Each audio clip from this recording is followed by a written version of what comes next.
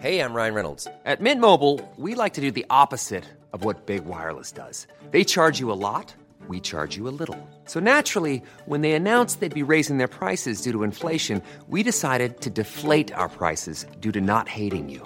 That's right. We're cutting the price of Mint Unlimited from $30 a month to just $15 a month. Give it a try at mintmobile.com/switch. $45 up front for 3 months plus taxes and fees. Promo rate for new customers for limited time. Unlimited more than 40 gigabytes per month. Slows full terms at mintmobile.com. Wow. Nice. Yeah. What you're hearing are the sounds of people everywhere putting on Bombas socks, underwear, and T-shirts made from absurdly soft materials that feel like plush clouds. Yeah, that plush. And the best part? For every item you purchase, Bombas donates another to someone facing homelessness. Bombas. Big comfort for everyone. Go to bombas.com/ACAST and use code ACAST for 20% off your first purchase. That's bombas.com/ACAST. Code ACAST. Hey, it's Ryan Reynolds, and I'm here with Keith, co-star of my upcoming film, If, only in theaters May 17th. Do you want to tell people the big news?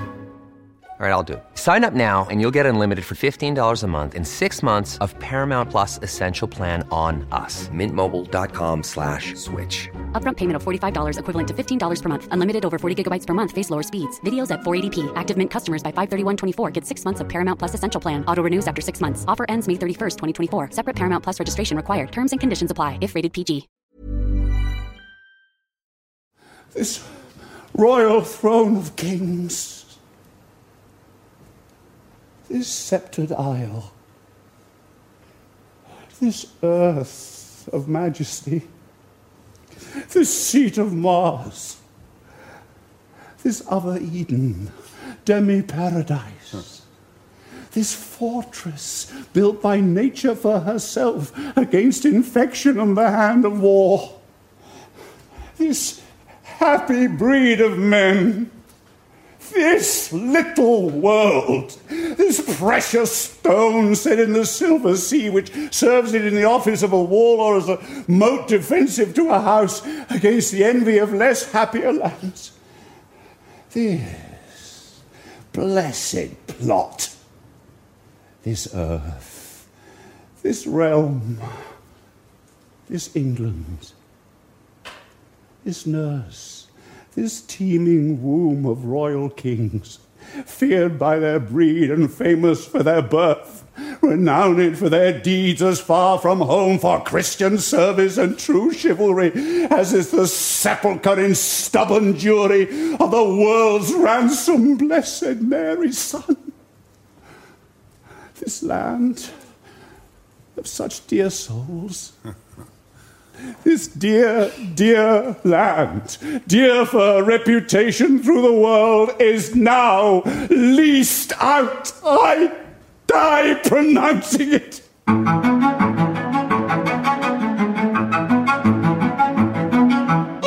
Hello and welcome to The Play's the Thing, Act 2 of William Shakespeare's Richard II.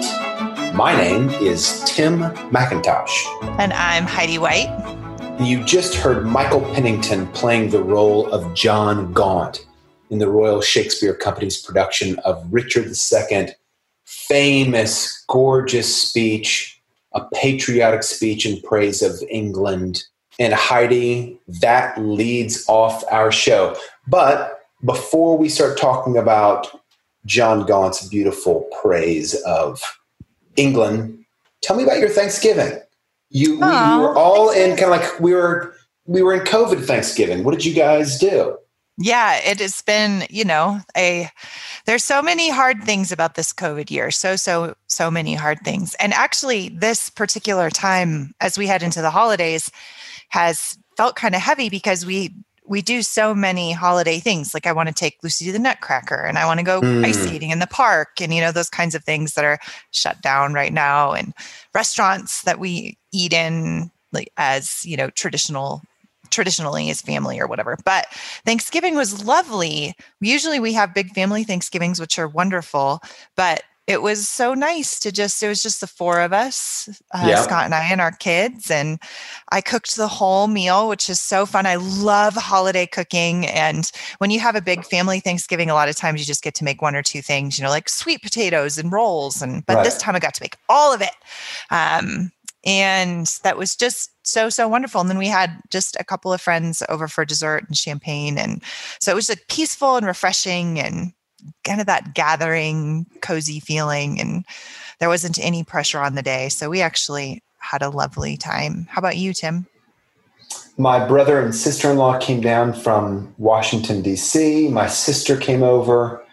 My aunt came over. She's in Atlanta with us. So it was the three siblings, sister-in-law, aunt, plus mom and dad. And my mom and dad have this beautiful screened-in porch on the back of their house, and it's surrounded by some woods in their suburban neighborhood. And the temperature, we wanted to do all of it out there just, because of COVID safety reasons. But we were also worried, it's November. Are we going to get a 50-degree day and be chilly the whole time? No, we had 65 degrees. I think actually Thanksgiving Day, was get up to 72 degrees. So we spent almost a whole day out on the screened-in porch. It was great. And to make things additionally great, we ordered all of our food out, which all the chefs, all the cooks in my family were really relieved about that. We have really good I kind of sometimes feel a little guilt on Thanksgiving because I don't do much preparation. I'm more of like the bat boy at a baseball game. I supply the tools. I don't really go to the plate until it's time to eat, to kind of like twist the metaphor a little bit. My brother and sister-in-law own a restaurant in DC, meatsandfoods.com. If anyone who listens to us cares to visit their wonderful restaurant about 1 mile from the Capitol building. It's great. So they are obviously really gifted with spatulas and spoons. My sister also, my mom and dad also. So I'm kind of the guy, like too many cooks in the kitchen. I'm the guy who excuses himself, and I try to make the coffee in the morning and do the other odds and ends so that the real stars can shine. And then I just back out. I just get out of the way, get out of everybody's way. It's like the biggest service that I can do. That's actually a wonderful service. My husband did that yesterday. He did make the turkey. We did a sous vide turkey, which was fun. First time we've ever done that. It was great. But he did all the dishes while I was cooking, and he took the trash out and he swept the floors. And right, you got to have that guy. Well, it just made the day so easy. Then I could just cook, and I like things really clean in the kitchen. And so I'll like stop between dishes and do all, between preparing a dish and clean all the dishes, and it takes twice as long. But anyway, so that particular service is just as important as the cook, I think, in the kitchen. Yeah. So anyway, but it sounds like I feel better about myself. You brought food in, and I actually felt a little guilty about preparing everything because this is the year to support small businesses that are making pies and all that kind of thing. And so I think what you did is really lovely to provide that for small businesses who are, struggling during COVID. So anyway, all that. We spent a lot of time talking about this, but it was great. And I hope all of our listeners had wonderful Thanksgivings and were able to adapt and pivot in this crazy year. And, we're all in it together. So Heidi, we rejoin our play after Act 1. Act 1 begins in a kind of a curious courtroom scene in which Richard II, let's call him our protagonist, he's not going to really be our hero, is adjudicating between a couple of noblemen. The most important of these noblemen being Bolingbroke, who is going to become our protagonist's chief adversary. Now, in Act 2, that audio that we just heard from John of Gaunt, one of the most famous speeches, probably the most famous speech from this play, and one of the most famous speeches from the history play. John Gaunt is really worried about Richard II, about Richard II's policies, and he almost sings this beautiful ode about this precious stone set in the silver sea, which serves in the office of a wall or as a moat defensive to a house. He gives this long, glowing praise of the island of England, who kind of has these natural defenses set up. The English Channel is a moat by which armies can't attack this beautiful precious stone set in the silver scene. And yet, John Gaunt sees that England is in tremendous trouble, and the trouble is not from without. The trouble is from within. Heidi, what is John Gaunt worried about? Yeah, this is, it's funny about this play. It is in some ways a very simple play. It's about how a king gets dethroned and usurped by his cousin. But the machinations behind the scenes are very, very complex. And Shakespeare, although he does take some liberties with the history, which I'm happy to talk about some of those little things if we want to, if it becomes relevant. But most of the time it's not that relevant because he does stick pretty close to the actual events of history, which means there's a lot of characters. It means there's a lot of behind the scenes. There's a lot of, there's a very complex kind of interweaving of personalities and events that take place in order to get Richard off the throne and Bolingbroke installed. And Gaunt, John of Gaunt is Richard's, just as a recap, as you're asking for, John of Gaunt is Richard II's uncle.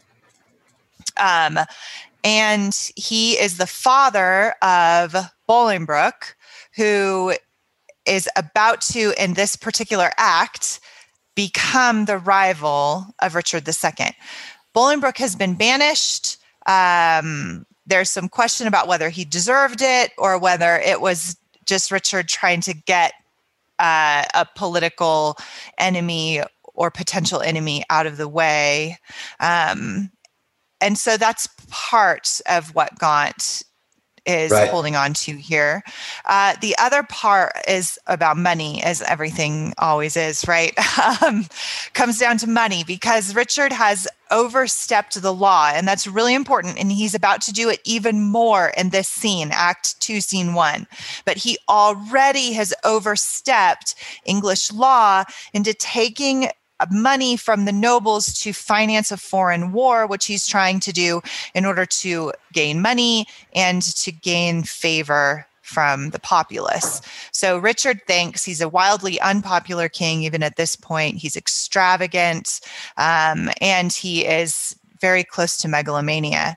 And so he is already overstepped by heavily taxing the English people and the nobles, and using that money to form a glittering court while people are starving, and also to finance his wars, which he's doing in order to increase his popularity and to gain more power and money outside the bounds of England, which is interesting because the particular boundaries of England, being an island surrounded by water, are highlighted in this speech of John of Gaunt. Do you want to comment on that? I love the synopsis that you gave of the political situation. I do want to comment, but I want to shift gears to the actual construction of the speech, like the actual literary construction of the speech. It's such a gorgeous speech. And as I was listening to it, I found myself kind of leaning forward in anticipation throughout the beginning of the speech, in search of something. And after I heard the speech, I thought, why was I leaning forward so much? How did Shakespeare create this kind of sense of need, and what was I needing? So I stepped back and I read the speech really slowly. The speech, Heidi, is so fascinating. It includes, you know what? I'm going to let you guess, actually. It includes a lot of prepositional phrases, right? A whole lot of prepositional phrases. So I'm just going to read a few of them. Or as a moat defensive to a house, against the envy of less happier lands, this blessed plot, this earth, this realm, this England, this nurse, this teeming womb of royal kings, feared by their breed and famous by their birth, renowned for their deeds as far as from home, for Christian service and true chivalry. It just piles prepositional phrase upon prepositional phrase. And what I discovered when I was looking hard at it was you want to know how many prepositional phrases he puts up before he gives us a verb, Heidi? Do you want to take a wild guess? I don't know. 5?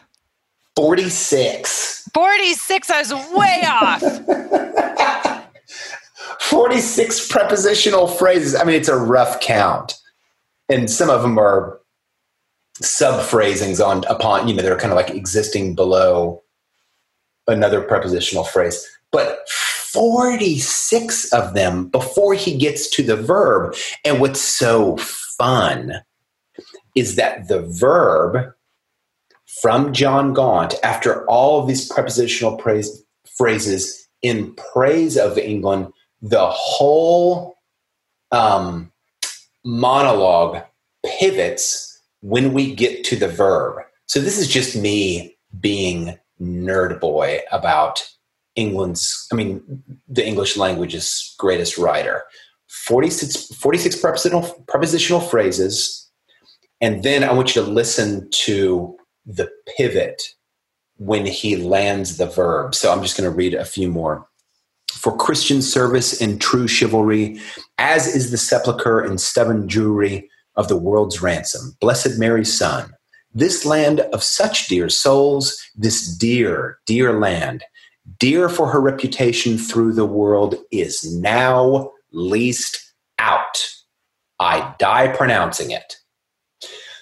All of this praise, and then the verb arrives, is now leased out. I die pronouncing it. It's just like every once in a while, you got to step back and say, this is the master at work. This is Shakespeare like doing something. Whoever would dream of doing 46 prepositional phrases before landing with a verb, and not just landing with a verb, but pivoting the entire momentum and content of the speech when we arrive at that verb is now leased out. Richard II has undermined this beautiful, beautiful place by basically putting it up for rent.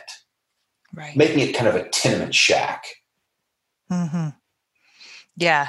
And that's John of Gaunt. He's presented so positively in this play. He is, you mentioned that Richard really isn't our hero by any means at all, although some readers are more sympathetic to him, and that's worth addressing at some point in teaching this play and reading this play and in watching this play, because he does have kind of the weight of this divine right of kings behind him, and John of Gaunt knows that. But he also, John of Gaunt is lamenting in this speech the fact that the king with the divine right is so unworthy of the weight of his leadership because he is squandering this sceptered isle, right? He is taking this jewel geographically on the face of the earth. And what I referenced earlier, before I leave our listeners hanging too much, is that it's a big deal in this speech that England is an island and surrounded by water, therefore impregnable from attack. It's very hard to attack England because it is a sceptered isle, right? It's an island, and he refers to the moat as being like a wall against invaders.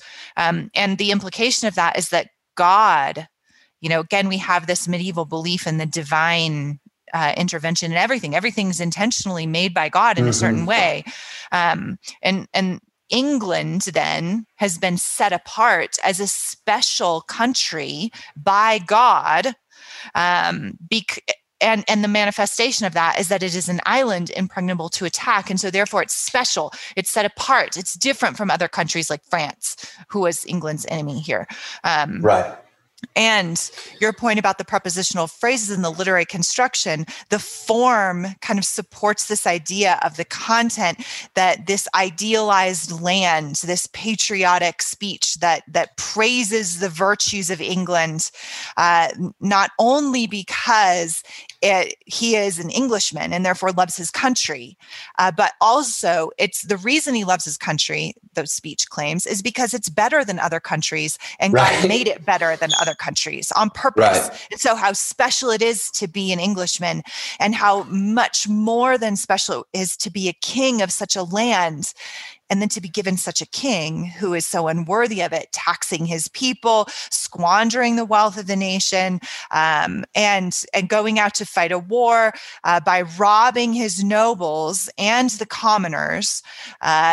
how unworthy is that? And then the question that John of Gaunt is raising here without actually raising it, although he does it a little bit. He does, in fact, accuse the king to his face. But in the speech, he's really only raising the question and hinting around, is such a king worthy? And what are we then to do if he is not? The loyalty that John of Gaunt and later the Duke of York will give to this idea of the divine right of kings, I find so admirable in both of them. They both look on Richard II as failing his task of being a bad king.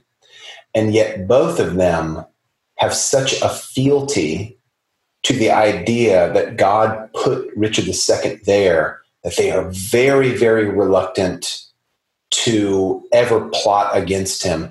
And they're even reluctant to endorse Bolingbroke, who is openly plotting against Richard II. And I find both those characters, the Duke of York and here John of Gaunt, really admirable, even though I think this play really calls into question the feasibility of the divine right of kings. And in that idea has gone by the wayside for reasons that we could spend a long time talking about. Absolutely. Heidi, I just want to make a passing comment.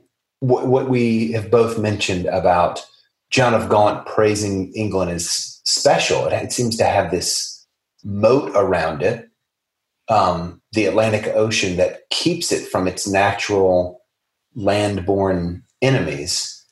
I've been thinking about how scary it was in World War II for Londoners especially to be facing potential bombing from Hitler's Luftwaffe. And I because England is so geographically protected, I wonder if the people of England, I wish Sarah Jane was here, I could just ask her directly. I wonder if the people of England, of London, were kind of facing this enemy that had technological capacity to actually inflict harm on their land without crossing the English Channel on the ocean, by crossing it in the air. And I've thought about, the United States, in a lot of ways, our natural enemies are separated from us by huge bodies of water. And I think the London bombing during World War II maybe felt a little bit like what 9/11 felt like for us. We kind of didn't think we were touchable. Sure, Japan bombed California in World War II, but it didn't feel like this devastating attack on one of our major, economic and cultural centers like 9/11 was. And so I think there is something, it's easy if you are living in England to have the sense that England is a very special place because it has these natural defenses built up around it.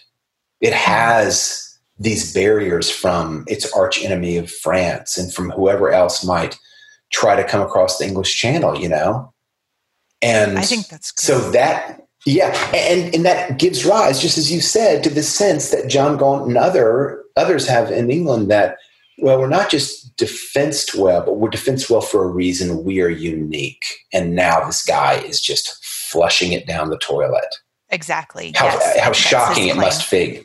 Yeah. Yes, that's exactly his claim.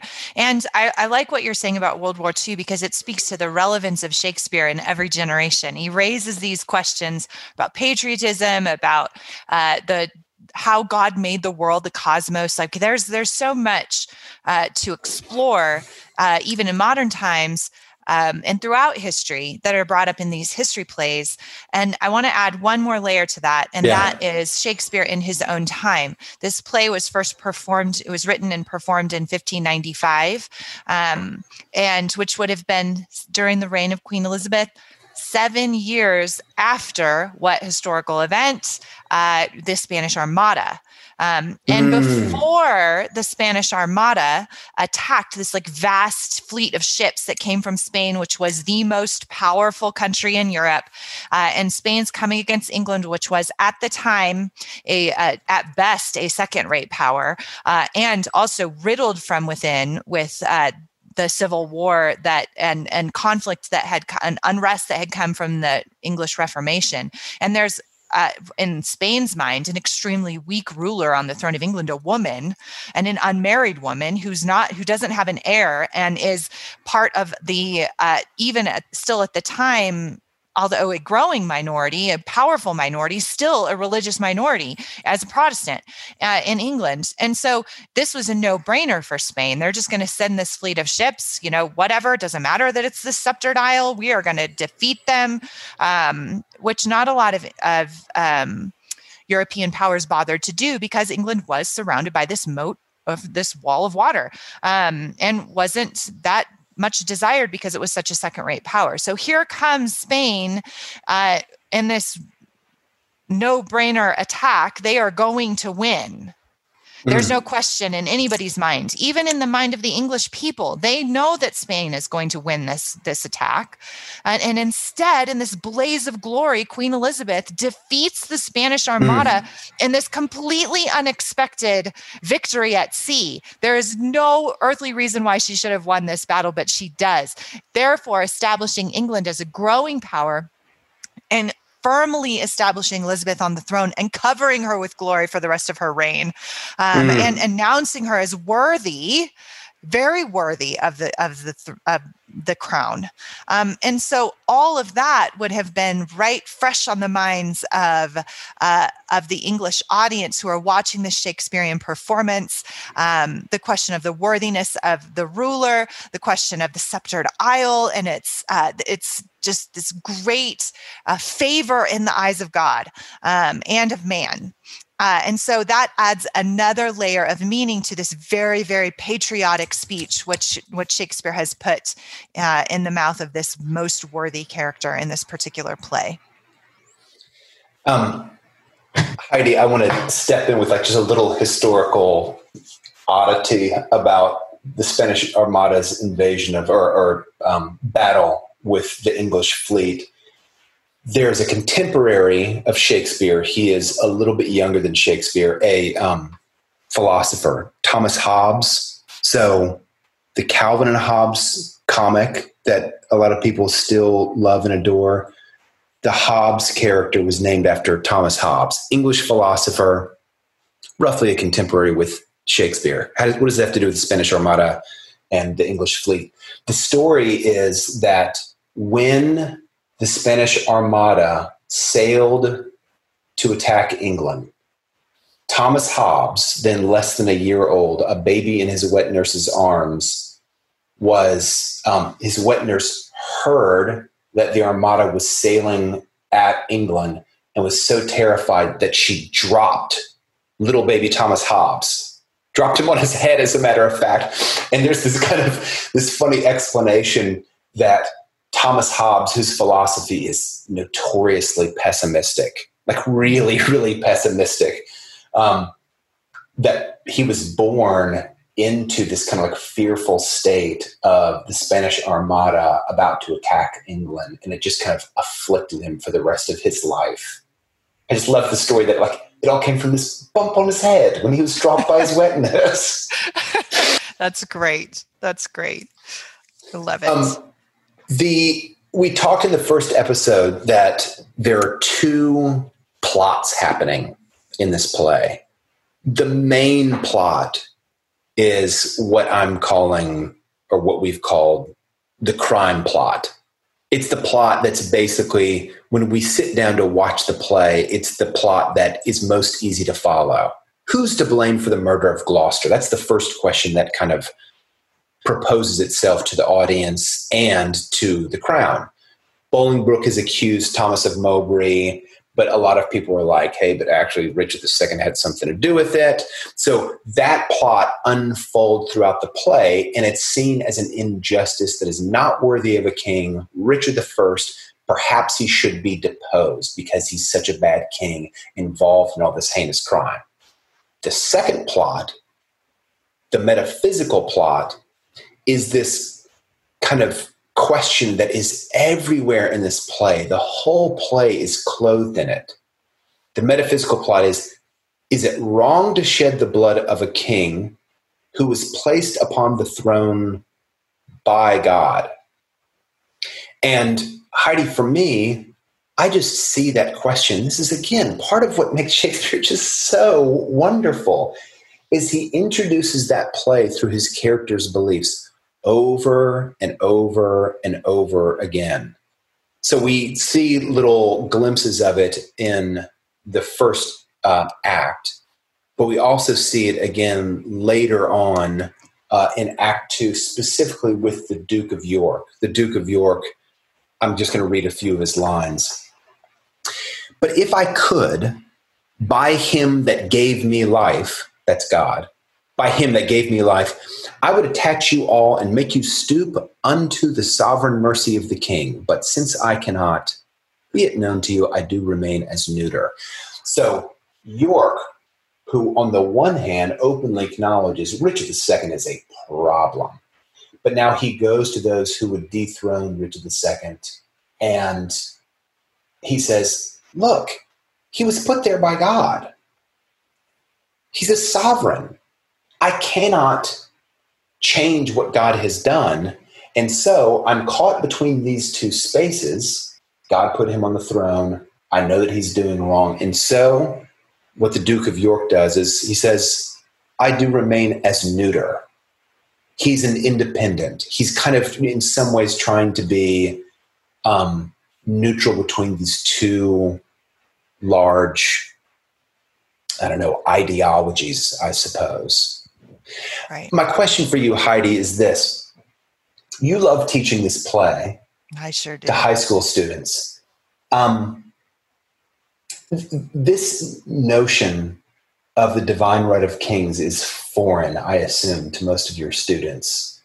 How do you prepare them to absorb it within the pages of these plays? Oh, great question.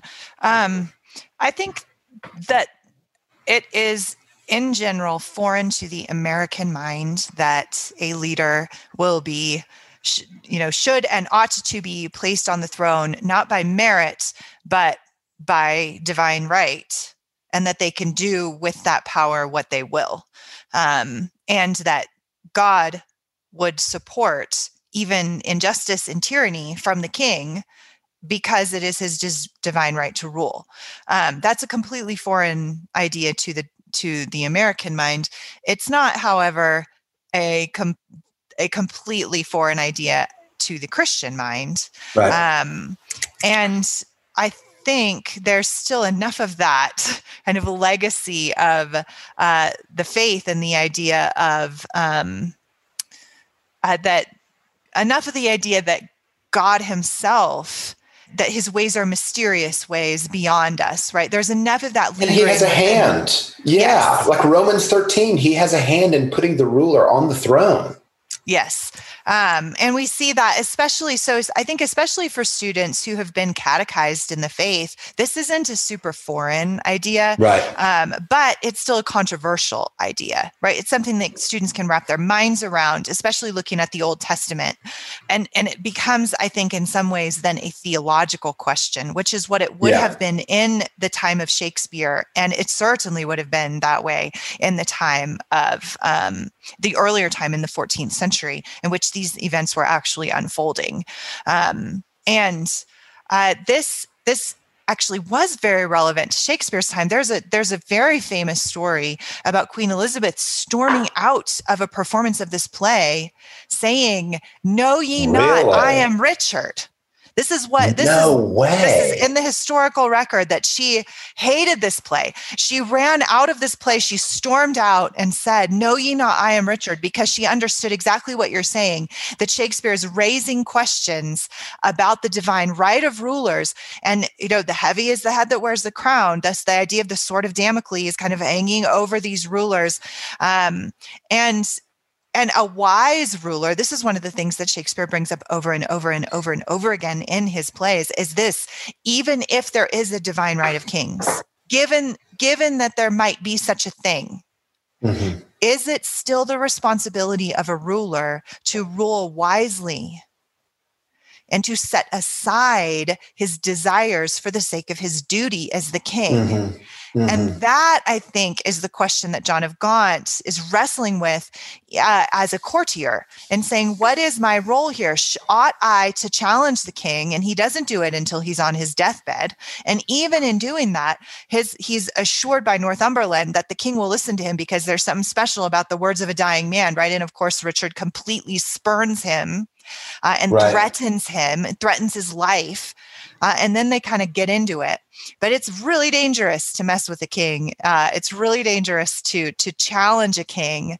And Shakespeare appears to be raising not only the metaphysical question of the divine right of kings, but of what it means to be a true leader if you do wear the crown. Right. And I think that becomes more and more evident as the play goes on, when we have Richard, who's clearly unworthy of kingship.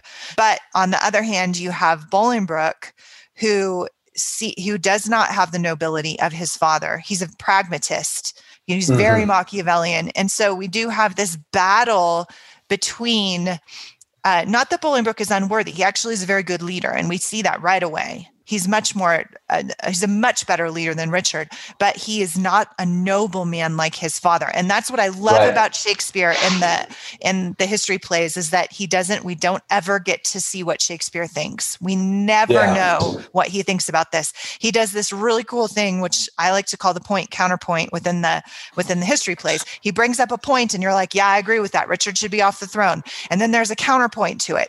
Oh, but really, Bolingbroke? Like, who is just such a pragmatist and such a manipulator.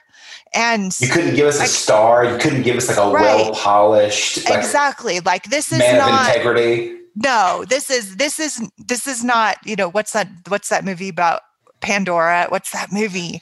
It's just like such propaganda between what you're supposed to think. They just give you this heroic people, and Shakespeare doesn't do that. He doesn't do that. It's Avatar that I'm thinking of, right? Yeah. Like that there's like the big bad man. There's the big military bad corporate military power guys, and that are, oppressing this poor people that are clearly the heroes. It's not that. It is, with Shakespeare, it's much more complex. It's much more nuanced. It's much more subtle, and I think much more human, and way better than giving us a propaganda piece. It's just, here's one point. What do you think? And then here's another point. What do you think about this? And he doesn't resolve it for you. And I love that. I do too. To point counterpoint, to kind of piggyback on that, Romans 13 in the Christian New Testament, it seems so clear. It seems so crystal clear. Like in the opening section of that chapter, let everyone be subject to the governing authorities, for there is no authority except that which God has established. The authorities that exist have been established by God. Consequently, whoever rebels against the authority is rebelling against God, what God has instituted, and those who do so will bring judgment on themselves. Like, there it is, crystal clear. And then you think, okay, but hold on. Rahab in the Old Testament, who lives in the city of Jericho, who goes into the hall of faith in Hebrews 11 as one of the people from the Old Testament that is just esteemed as absolutely exemplary in their faith. Rahab basically violates like Romans 13 from the first time we meet her in the Bible during the Exodus. The spies are sent into Jericho. They meet Rahab. She hides them from the governing authorities. She lies to the governing authorities. She creates the rebellion that eventually brings down the governing authorities. So she has to make this choice between, should I serve the governing authorities or should I serve God?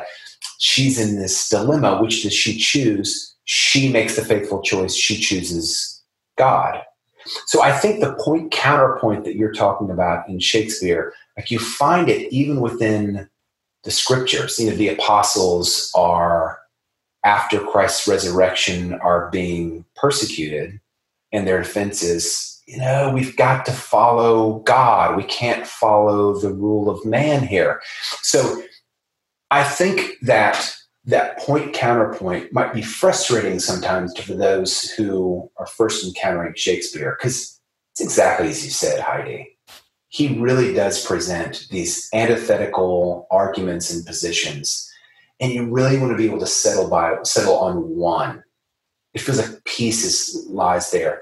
But I think part of the promise of teaching Shakespeare is that wisdom lies in the exercise of navigating between this point counterpoint.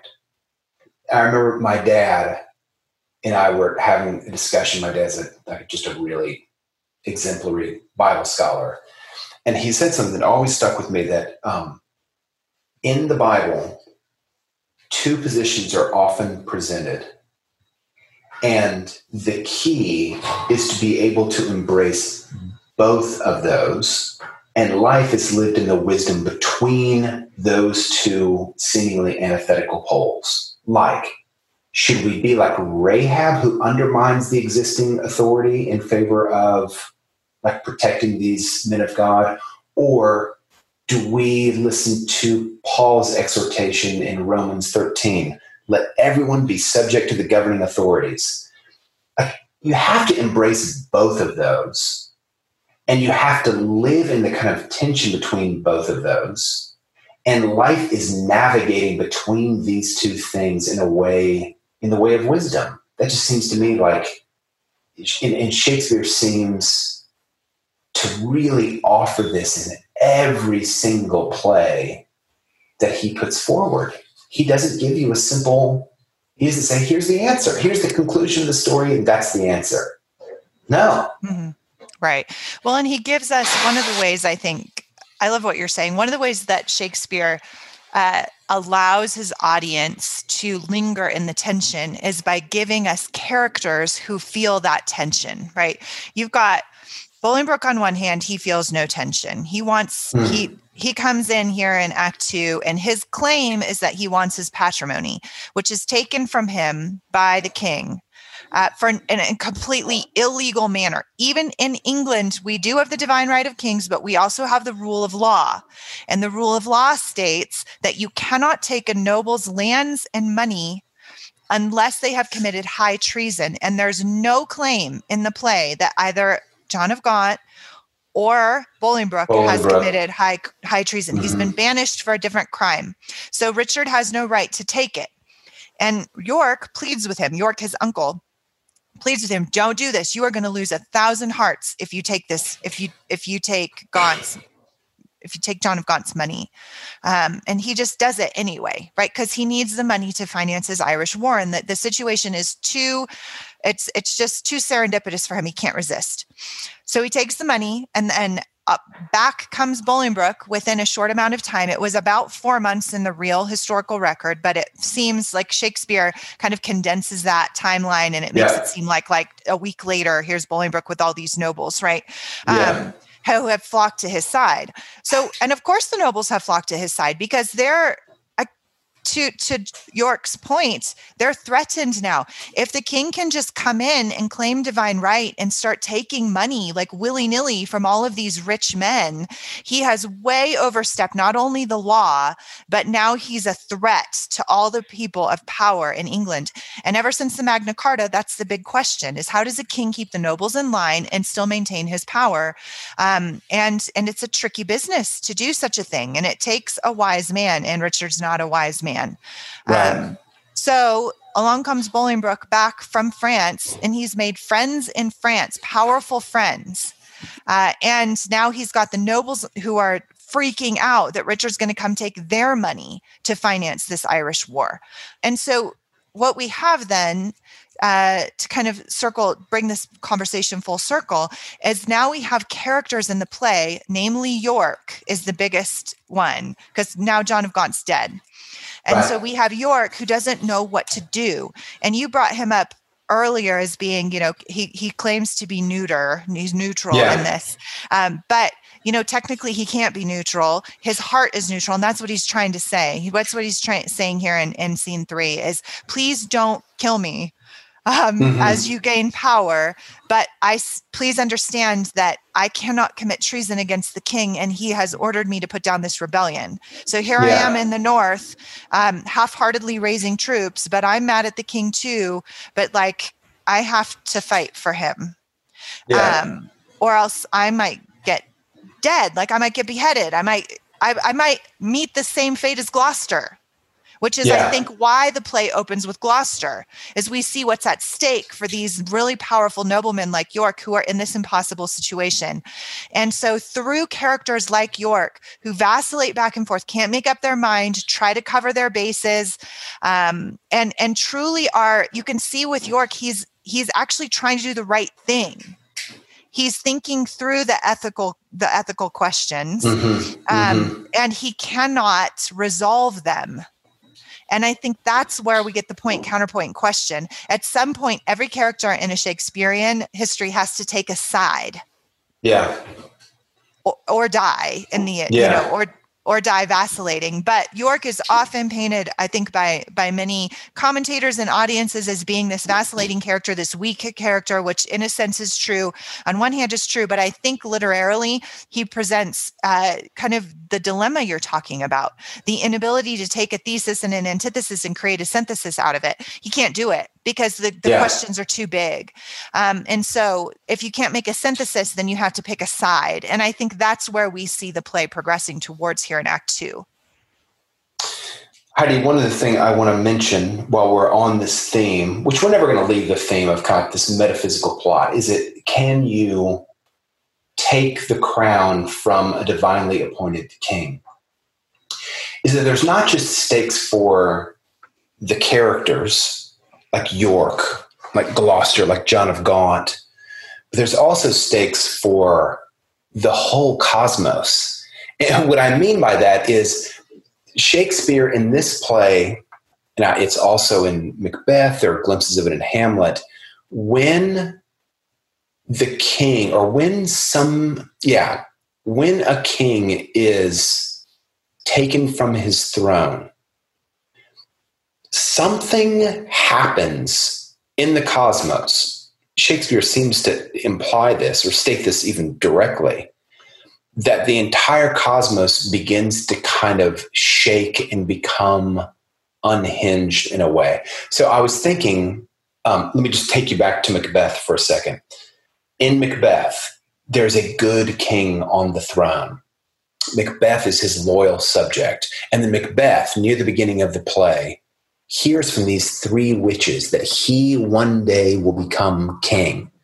And Macbeth, for the first time, starts entertaining questions, starts entertaining doubts about his loyalty to the king, starts entertaining the possibility that he should kill the king in order to occupy that throne. There's a wonderful, incredible speech in which Macbeth steps out from the castle where the king is visiting him. And he's planning to go kill the king. And as he plans to go kill the king, he looks out from his castle wall into nature. And let me just read for you the lines. Nature starts to come unhinged. Now o'er the one-half world, nature seems dead, and wicked dreams abuse the curtained sleep. Witchcraft celebrates pale Hecate's offering, and withered murder, alarmed by his sentinel the wolf, whose howls his watch, thus with his stealthy pace, with Tarquin's ravishing strides toward his design, moves like a ghost. Thou sure and firm-set earth, hear not my steps, which way they walk, for fear thy very stones will prate of my whereabout.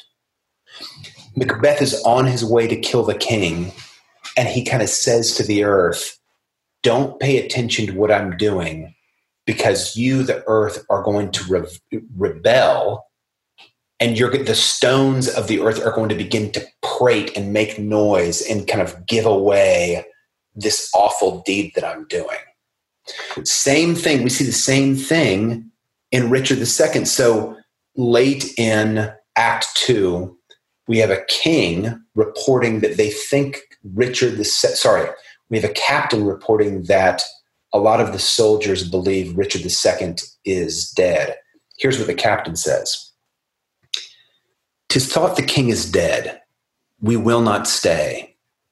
The bay trees in our country are all withered, and meteors fright the fixed stars of heaven.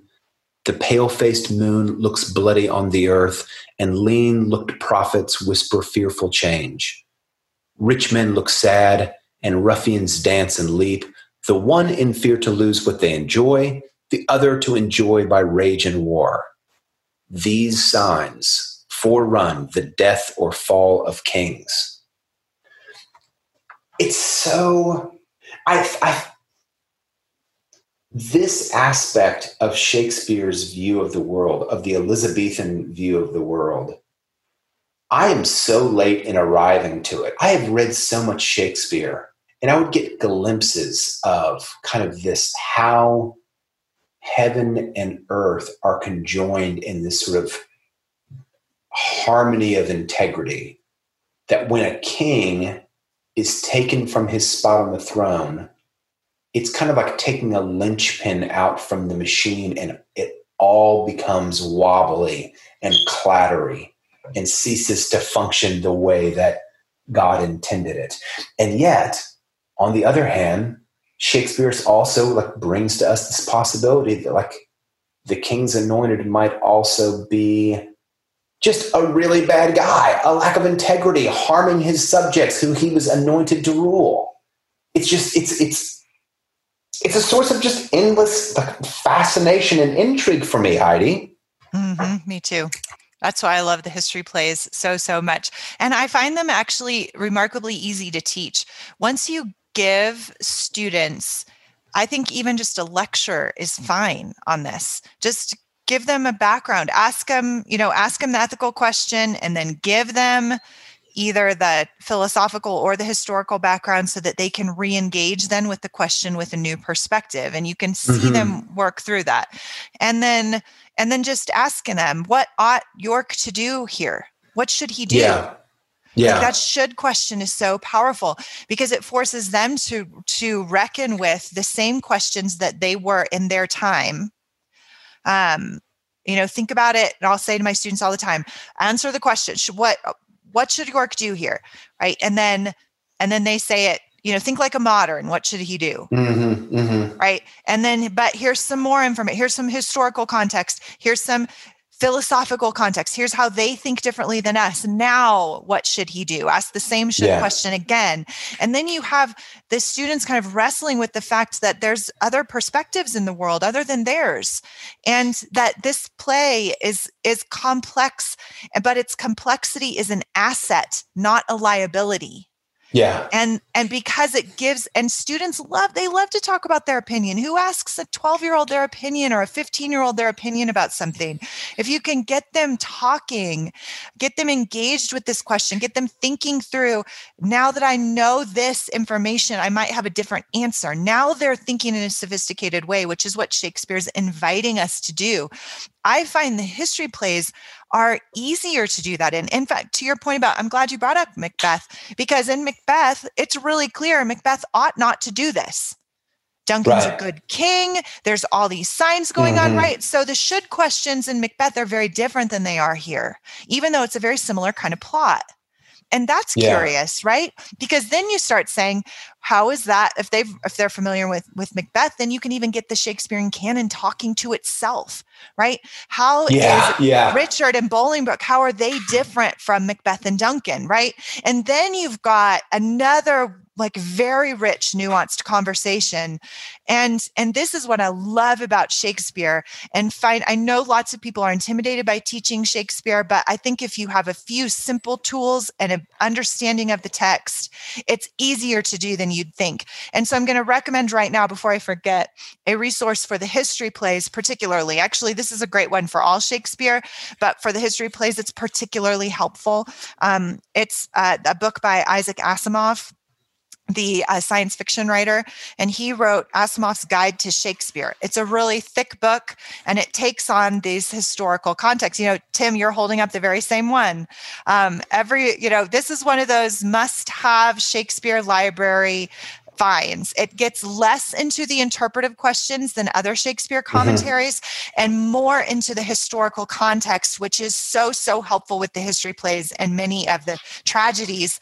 And this has two parts to it. It takes on the Roman plays and the plays of antiquity, and then also the English history plays. And so if you have this in your library, it's a lot easier to teach and to read for yourself these history plays. I would even recommend reading them before you go see a performance, just to kind of if you're going to go see Richard III or Henry IV and you don't know the historical context, this can really help ground you in that so that you can engage in those interpretive questions with a little bit more background. And Asimov's book can usually be found in most used bookstores that have some volume, because it's popular. It's a little bit older, so it doesn't have, it's very accessible, and it doesn't have the kind of cost of being cutting edge. So you can probably find a very affordable edition on your local bookshelf. Perhaps you could even order it from Goldberry Books in Concord, North Carolina. If you're new to the show, we're openly plugging our friend David Kern and his wife Bethany's new bookstore. That was just an open, shamefaced plug. Yeah, I mean, unashamed. Unashamed-faced? Unashamed. Right. Barefaced. Just go skip Amazon, go to bookshop.org, find Goldberry Books and order your books through there. It's just exactly the same as ordering it from Amazon. It might take an extra day or two, but it'll get to you, and you'll be supporting local bookstores, specifically David Kern, the creator of this show, actually. So yes, definitely do exactly that. Right. Heidi, we're now an hour into the show, and I'm going to ask you to help me present a very brief plot overview of Act 2, which seems like a little bit backwards that we're giving the plot this late. The opening scene in Act 2 is best known for the speech that you heard at the top of the show, John of Gaunt's speech in defense of and in praise of England. After John Gaunt is escorted from the stage, he's very old. He's moved off the stage. We meet Richard II's queen for the first time. The queen is very worried because the king is gone, and she's, of course, worried about his safety. Some of Richard II's men come in to reassure her, hey, it's all going to be fine. Richard II is going to be just fine. Richard II soon thereafter hears of the death of John of Gaunt. And, what little pity I had for Richard II kind of flew out the window when he heard of John of Gaunt's death. I wish I had the text of his response directly in front of me. He kind of gives some word of lands right away. Yeah, he has like a couple words of warning, and then he's like, "But you know what? We're about to go attack Ireland. Let's go ahead and get that money in that land." And Gaunt played a role in his life that was something like an uncle. Mm-hmm. So if he turns that quickly away from any sort of mourning toward the kind of desire for lucre, we're getting a picture into Richard II's mindset ahead of his attack of Ireland. Meanwhile, he's in Ireland, and England is beginning to kind of rip in half. You get the loyal subjects of Richard versus those who are falling in line under Bolingbroke. Bolingbroke, who is exiled in the first act of the play, is now returned, and he is amassing not just a fortune, but he's also amassing foot soldiers. And there's a little bit of a question of and nobles. So he's building an army, and there's no other purpose that he could be building an army for other than to take Richard II off the throne and presumably make himself the king. Right. Which, to your point, I'm sorry to interrupt. You're exactly right. No. That is coming. But in Act 2, and I think this is important clarification, his only claim in Act 2 is that he wants his patrimony, which has been taken from him illegally by Richard. So he's saying, I'm not going for the throne. I am just here to get my inheritance, which has been taken from me unlawfully. There's plenty of hints, even, there's plenty of hints that he does want the throne, but at this point, he's not openly claiming that. Yeah. It's not overt yet. But by the time we get to the end of Act 3, we'll know what Bolingbroke's intentions were. But that is a discussion, Heidi, for a subsequent episode, the Act 3 episode. That's next week. So Heidi, I'm going to ask you in a second, what are the things that we should look for looking forward to Act 3? I'm going to begin with one now. I'm actually going to give a couple of questions. I think readers, listeners, viewers of the play should pay attention to the curses and the prophecies in the play. There are curses and prophecies in every Shakespeare play. This one is larded with them. There are so many. And I think it's important to kind of think of those curses and prophecies in light of this second plot, the metaphysical plot. What would it mean to call down a curse? What would it mean to give a prophecy in this cosmos that is contingent upon having God's anointed on the throne? Second question, we might not talk about this one until Acts 4 or 5, is what's Richard II's political ideology? If Bolingbroke is sort of the pragmatist, the Machiavellian, well, is Richard II Machiavellian also? Or does he have a different political ideology? So those are the two questions that I would ask listeners or readers to look for going forward. What are the importance of curses and prophecies? And does Richard have a political ideology? Heidi, something to look forward to in Act 3. Yeah, I'm glad you brought up the question of prophecies. We do have his wife, who plays a bit of a Caesar's wife, a bit of a reference over to Julius Caesar when Caesar's wife says, "Do not go to the Senate today," and he, Caesar doesn't listen to her, and then he dies. So she's this, kind of many hundreds of years later, if someone is, prophesying something, they're sometimes even referred to as being like Caesar's wife. And we have here Richard II's wife, who plays this role of Caesar's wife too. She knows something's coming, and she says she feels it far beyond just Richard's him being gone and being at risk. The one thing I do want to point out is that we have this is the first in a tetralogy. Richard II is the first play of a group of 4 plays, and each of these plays stands alone. You can just watch one, and it's brilliant. Every one of them stands alone, but they're also intended not only as standalone plays, but as a tetralogy. They belong together. And Richard is the kickoff, right? It's the first one. And so in Act 2, we meet a very, very important character, Northumberland's son, who is called Henry Percy here, and is later going to be known in subsequent plays, in the next play, Richard IV, Part 1, as Hotspur. And Hotspur. Yes, Hotspur is a very, very, very main character coming up. But here we get to meet him as a young man. Now, in real life, he was about 35 years old at the time of this, of Richard II. But Shakespeare does something really clever here. And he makes him a young teenager who has not yet proven himself in battle. And what we have in Act 2 is in scene 3, is he declares himself for Bolingbroke because his father, who was present at the John of Gaunt speech and saw all of this take place in Act 2, scene 1, and has now chosen a side, as York refuses to do, and Northumberland has declared for Bolingbroke. And has gone to join him because of what he saw. He saw Richard take these lands illegally, and doesn't want it to happen to him.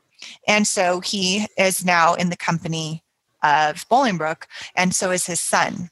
And his son declares for Bolingbroke, and that's about the biggest role he plays here in this play, but it's really, really important because he becomes such a main character in the subsequent plays in the tetralogy. So just watch out for that if you keep going, and know it's a standalone play, but that it's not a throwaway scene. Shakespeare doesn't actually have throwaway scenes.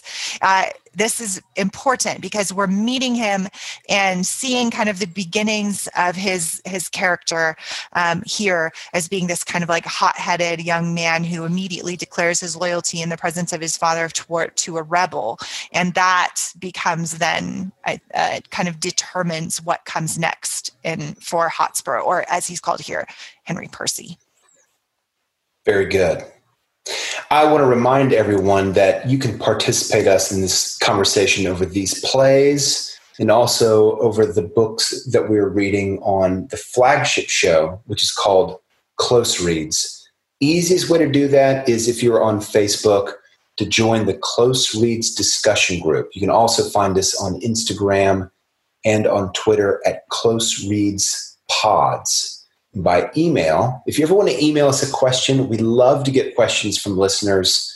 You can find us at closereadspodcasts@gmail.com. And of course, you can sign up for our email newsletter at closereads.substack.com. We are thrilled that you joined us for Act 2 of Richard II.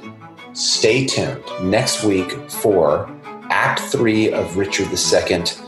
And until then, we wish you a happy Thanksgiving and happy reading.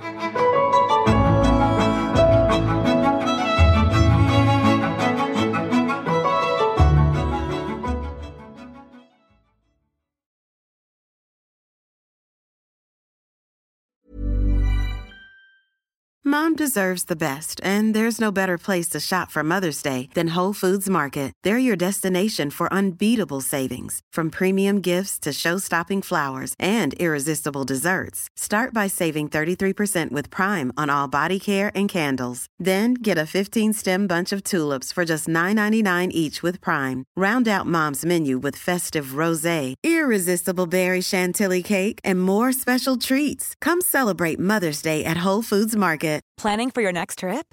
Elevate your travel style with Quince. Quince has all the jet-setting essentials you'll want for your next getaway, like European linen, premium luggage options, buttery soft Italian leather bags, and so much more. And is all priced at 50 to 80% less than similar brands. Plus, Quince only works with factories that use safe and ethical manufacturing practices. Pack your bags with high-quality essentials you'll be wearing for vacations to come with Quince. Go to quince.com/pack for free shipping and 365-day returns. Imagine the softest sheets you've ever felt. Now imagine them getting even softer over time. That's what you'll feel with Boll & Branch's organic cotton sheets. In a recent customer survey, 96% replied that Boll & Branch sheets get softer with every wash. Start getting your best night's sleep in these sheets that get softer and softer for years to come. Try their sheets with a 30-night guarantee. Plus, get 15% off your first order at bollandbranch.com. Code BUTTERY. Exclusions apply. See site for details.